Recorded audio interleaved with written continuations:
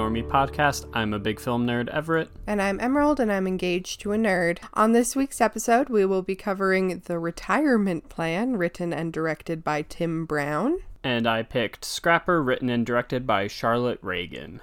For both of these movies, we will do non-spoilers and then spoilers. There will be time codes down in the description so you can jump around. Let's get into it. I haven't seen my daughter, and now her daughter shows up at my front doorstep with not a word. I think my parents are in some kind of trouble. Oh, Ashley's in trouble. What is it this time? All right. For my movie this week, I chose The Retirement Plan. It's written and directed by Tim Brown, and it stars Nicolas Cage. I chose it because it looked like a silly, goofy little action movie, and I thought it would be fun. It wasn't. It was not. Yeah. It's student film quality at best, and not like even someone really studying film. It's like high school student film. It's bad. Yeah, it looks like they just, rented an office space for an afternoon and didn't set dress it at all. The walls are completely empty. Everyone's just in a generic suit in a white room. The lights are too bright. There's, another scene, he's walking outside of an airport and, there's no sort of lights they brought in so that they could lower the exposure of the camera. So all the headlights and lights in the airport are exposed properly. It's just, if it's a light, it's overexposed. If it's Nicolas Cage, it's mostly exposed, and it looks super grainy and bad at night. And then during the day, everything's too bright or just flat and boring looking. Or they're talking and there's birds in the background, and you can't even hear what they're saying because the birds are so loud. It's just bad. The only perk I will give it is that the movie we went to in the theater had closed captions, and that was nice for me. Yeah, there's a serious audio issue where I don't know if they just didn't prioritize it on the day, if they just didn't have the budget for high quality gear and operators, or what happened, but literally someone moves and it just goes it literally makes the noise on because they're probably wearing a belt mic, and that just the shirt rubs across it, and it makes a lot of noise, and they didn't bother to edit it out or do another take or ADR anything or anything like that, and it just sounds bad, like it was recorded on an iPhone or something. Might have been shot on an iPhone for all we know. Yeah, it was just awful, and the action is super boring. Yeah, and it's not funny. They swear too much, and that's not even that big of a deal normally, but since the action is so boring, it just feels really out of place and awkward. Like Everett said when we were driving home, it could have had a PG rating if it didn't swear so much, almost minus a little bit of blood. It literally is just not funny, not action, not drama, no weird Nicolas Cage shenanigans. Yeah, it's he has just one weird scene. Yeah, it's just boring. And the rest, he's just generic guy. And there's another character who's trying to be the Nicolas Cage of this movie. And he doesn't have that aura about him where we all just go, oh, it's Nicolas Cage, so of course he's weird. It's just oh, who's this guy who's screaming and throwing his arms around like a little baby? Yeah, it's very weird. But basically, a no spoiler recap is just this couple ends up getting involved with the wrong group of people, and they don't really have anywhere to go, so her and her daughter go to the Cayman Islands to visit her father, who she hasn't seen in over 10 years, and he fights people for her. The end. That's it. Yeah. That's the movie. Ron Perlman is in this as one of the bad guys, kind of henchmen. And he was the only bearable character, and we'll get into it more in spoilers, but I liked him. Yeah. The girl, he was acting opposite, very just stereotypical kid actor, nothing great, but nothing wrong, just says her lines and does what she needs to do. and they have a cute little dynamic going, and then it's just completely wasted and nothing. Yeah. It just ends up being nothing, and the movie is nothing, and Yeah, I said it might take my spot moving into one of the worst movies of the year. Whether or not it's actually the worst movie of the year for me, it's definitely the worst quality movie we've seen. Yep. Including like the artsy ones with tiny little budgets. They're all better than this. Yeah, even a local Utah film with a title of Aliens Abducted My Parents and I Feel Kind of Left Out that was shot like 20 minutes from where we live for probably $100,000 looked way better than this. Yeah. It is ridiculous. So we just Googled it. And apparently this movie had a budget of $40 million. I don't know where that went. There's no way they'll make it back. Like, it is just awful. Their hope is going to be that some streaming service will buy it and dads will watch it a lot. There were a few dads in the theater that were making it okay for me to sit through and not walk out of because they were giggling and it was very cute. But like even them, it wasn't like constant laughter or like, ooh, yeah. Well, it was just like there'd be a few moments that we thought were super cheesy and they'd chuckle. Go, yeah. Yeah. But that's about it. Shall we go into spoilers? I suppose we shall. All right, going into spoilers. Yeah, so this couple, the husband has been a driver for this, I guess, branch of crime in Miami, and decides in order to get out, he's going to steal a flash drive that contains something. We never know what. They just say, deep. Yeah, they say it goes deep. This is the biggest I've ever seen, but never talk about what it actually is. He steals it. His partner gets shot or stabbed or something and dies, and so he makes his wife take their daughter to the Cayman Islands to see her father. She sends the daughter alone on a plane with not telling anyone, not telling the grandfather she's coming, doesn't tell him, like, she doesn't even know if he still lives there. She just sends her on a plane, and then she gets kidnapped by the bad guys, and then they all go there, and Nicolas Cage just one by one kills them all. Not in an exciting way, not in a funny way. They all just die. Yep, and it's the most, like, just generic. There's the bad guy, and then there's the bad guy over him, and they're trying to double cross each other, and then there's the government, and the government's underling works for the bad guys, and they find out, and one of the guys we think might be a bad guy turns out to actually be part of the government, and he's running for Florida governor, and blah blah blah. And it's just like, okay, like, not everyone plays the part so flat, and there's no twists or turns. It's like, oh, the guy who's immediately talking to the bad guys is the informant. The guy who is not involved at all is the good guy. Okay, cool. Like, it just, there's no tension, there's no surprise, there's no like, oh, we know they're the bad guy, but the good guys don't know it. They literally say, like, the like government person's like, oh yeah, I know my guy's an informant, but we're just going to use him. And then they just shoot him in the head at the end, the informant, instead of, I don't know, arresting him. He's not even like a threat. He doesn't even know that they know, and they just shoot and kill him. It's super weird. But anyways, the only part that I thought was going to lead somewhere and be decent was Ron Perlman is one of the bad guys, and he takes the daughter as collateral to get this flash drive back.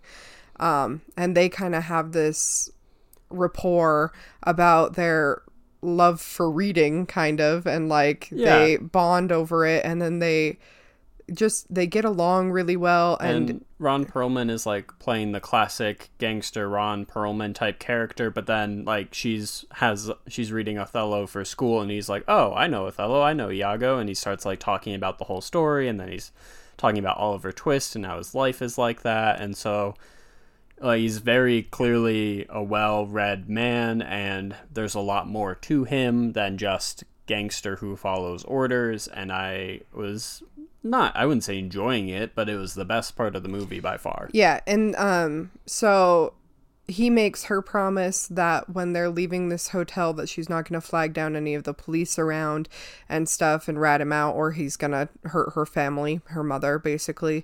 And she promises. And then I was waiting for her to be like, well, promise me that you're not going to hurt either of us once you get the flash drive or whatever. But she never does. And then later on, when he's about to like kill her, she's like, you promised, where's your honor or whatever. But he never did. So that's stupid, and I don't know why they threw that in there.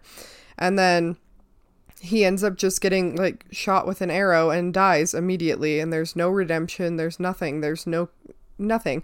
And the only thing is that he kind of points to her and says, Iago, and then dies, but I don't know if he's saying that he was, or that she was, or what was happening, because there was literally no explanation, no redemption, no fault. Yeah, just, he's dead, the end, they move on.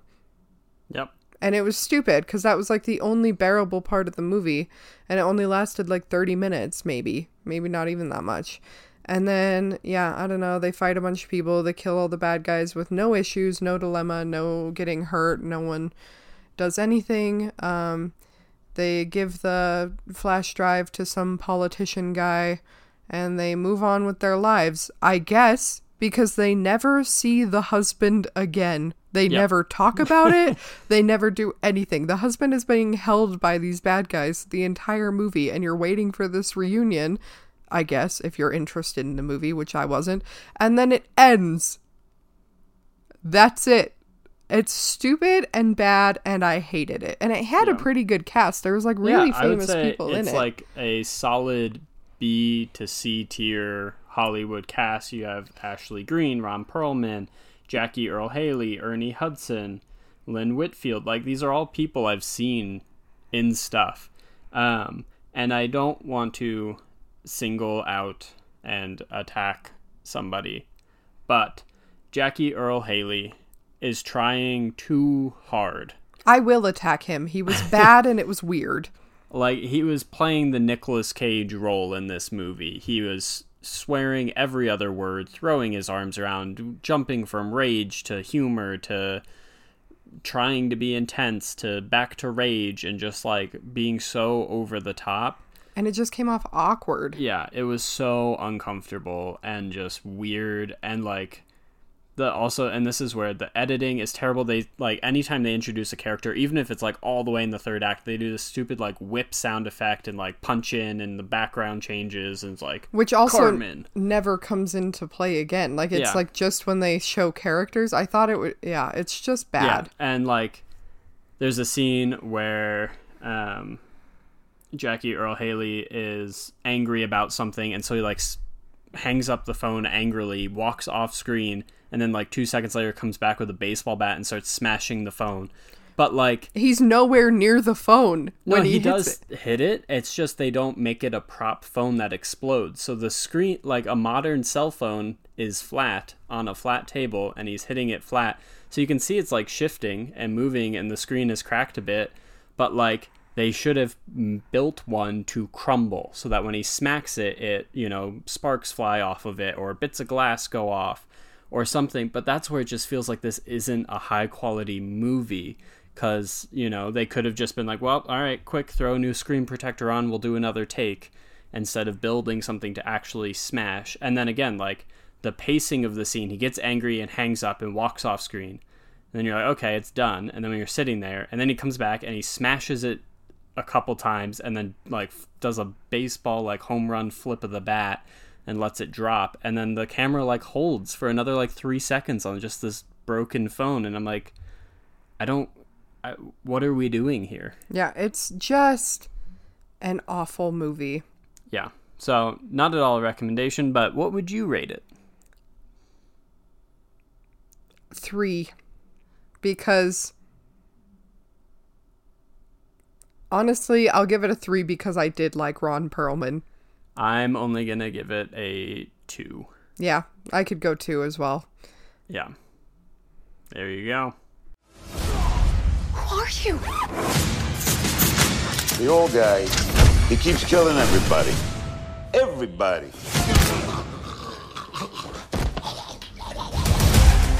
Alright, on a much more positive note, my movie for the week was Scrapper. It is directed by Charlotte Reagan and stars Harris Dickinson, Lola Campbell, and Alan Uzan.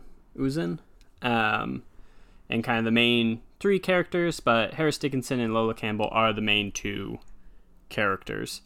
And the basic premise is this little girl, she's 11, 12? She's 12. 12, and she's lost her mother living in London.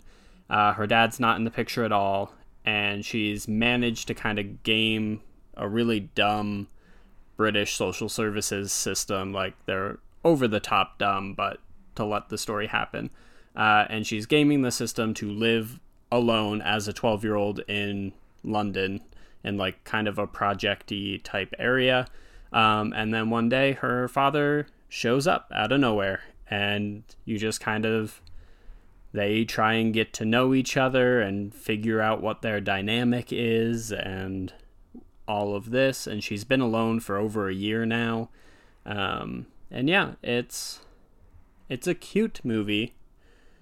I like it.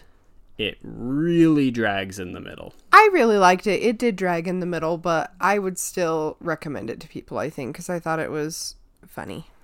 Yeah. It is a strong film from Charlotte Reagan. It's her feature debut. And it's got a funky style to it. There's some weird, almost Edgar Wright-esque editing to this. Who's done movies like Hot Fuzz and Baby Driver and stuff like that. And it's really kind of fast and flashy and got some kind of quirky humor to the editing even. And it's shot pretty well, and they do these weird like piece to cameras where like a character will suddenly just like talk to the camera about the other characters or the story or the moment in the film.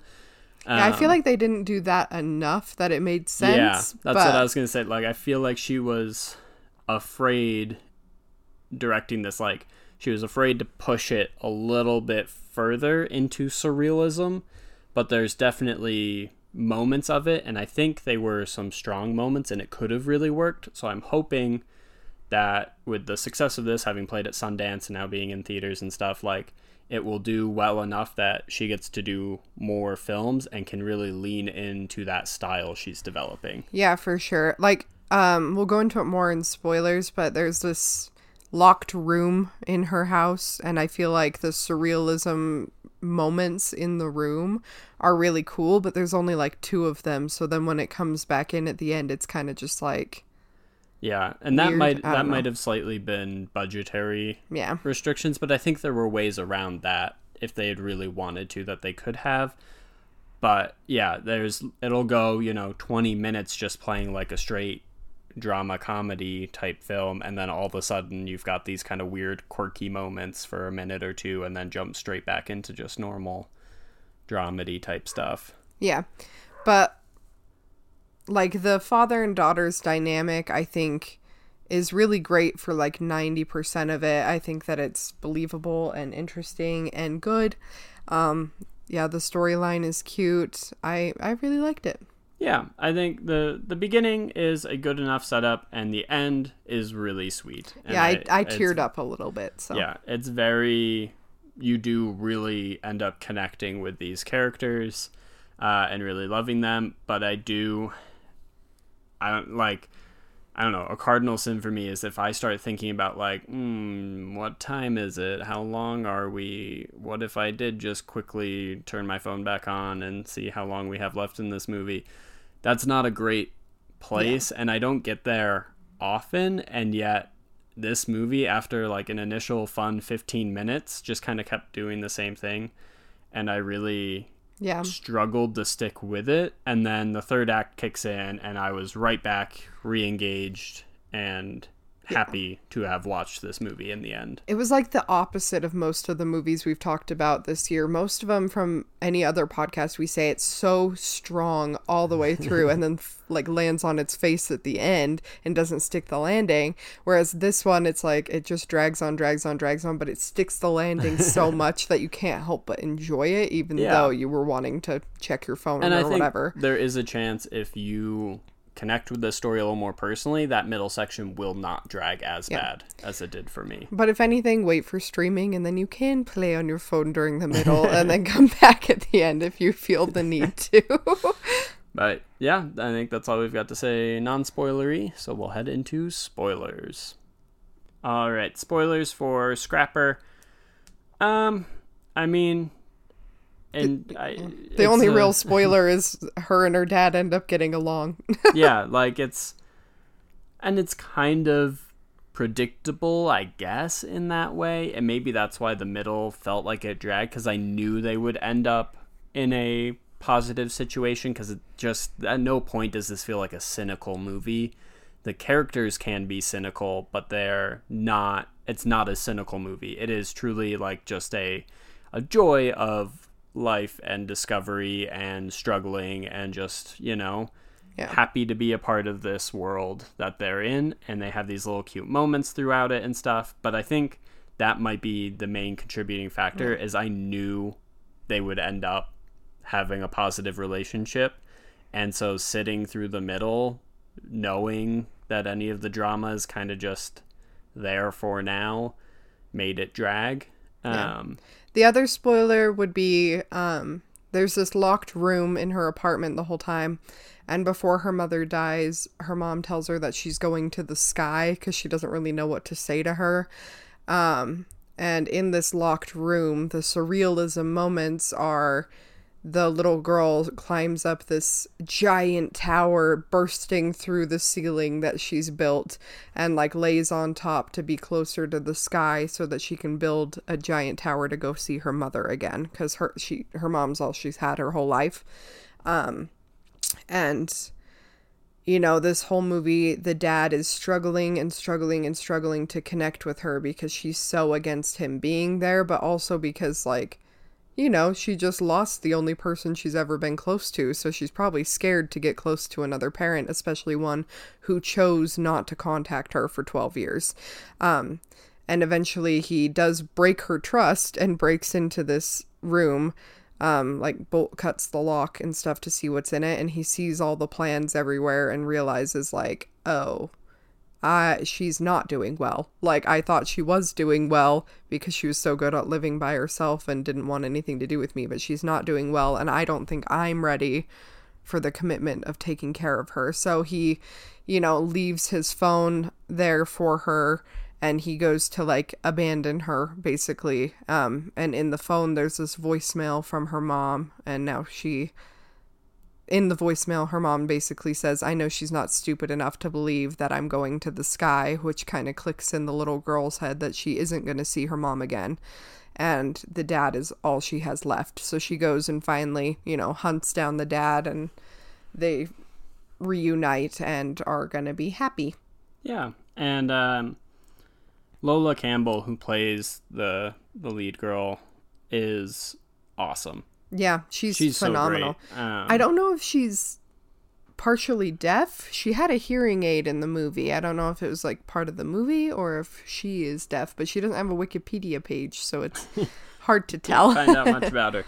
Yeah, but she's super sweet, and she's got this kind of punk attitude to her because, again, she's kind of now growing up on the streets, but she was raised by what seems, from the glimpses we get, a very good mother who loved her and did her best for her, but they were never, financially stable or in a, great life situation or whatever. But she has her one friend, Ali, and they steal bikes together and sell them to the scrapper lady person, and that's kind of, she gets her name Scrapper because she goes around and just takes parts and does that, and also is building this pile of scraps to reach her mom. But yeah, she's got this great kind of childish punk attitude. We all have talked to a 12-year-old who thinks they're tougher than they are, or wants to be all bravado and cool, and she's trying to bargain for better prices on bike parts and all of these things, and she plays it like she's so cool. But when you really it's so well written as well that it's a believable 12-year-old's dialogue, and she sells it completely. But then also when she needs to be like scared and vulnerable because she's a 12-year-old trying to survive on her own, she does a really, really good job of that. Yeah. And the dad did too. He was in Triangle of Sadness as well. And he's just, I think he's a very understated actor. Like, he doesn't play anything too big or too crazy, but he's so good. Yeah, he is the character on screen. Yeah. And I think both in Triangle of Sadness and this, he does a really good job. Triangle of Sadness, not our favorite movie. But the acting was good in it. The acting was really good in it, and he was strong in that one. And again, yeah, he plays this kind of, he's supposedly off, in Ibiza, is it? Yeah. And like just partying all the time and doing whatever he wants, and he has no concept of responsibility, and like he gets back in his daughter's life and the first thing he does is go try and steal bikes with her, and like that's how they kind of start connecting. Yeah, and when they go to steal bikes, she loses her phone, which has the only video left of her mother on it. So it's like, yes, you're finally connecting with your daughter, but you've also done something so irresponsible, Yeah. And so like he's kind of trying to figure out how to be an adult himself so that she doesn't have to be. And I think he plays that line very well. Because, again, I've met plenty of guys like that. Yeah, I was like, I've met him. Who are just, the idiot punk who thinks they're dressing cool with the dumb haircut, trying to talk all tough and whatever, and just has no concept of actual relationship building and child raising and all of this stuff. I'm also very glad they didn't make him date Ollie's mom. They kind of made it seem like they were going to, but I'm glad that they didn't. Yeah. All right. Yeah. So what would you rate it? I will give this a 7. It is a solid movie. Yep. Me too. All right. There you go. That's our thoughts on Scrapper. Ali! George? You playing out? Hi, that's my bike. We were just making sure that all of these bikes were road safe. Oh, yours isn't, by the way. All right. Thank you for listening to our episode this week. Make sure you follow us on Instagram and TikTok at Nerd and Normie, and tune in every Monday for a new episode. And if you're on YouTube, like and subscribe. And if you're listening on audio platform, leave us a 5-star review. It really helps us out. Thank you.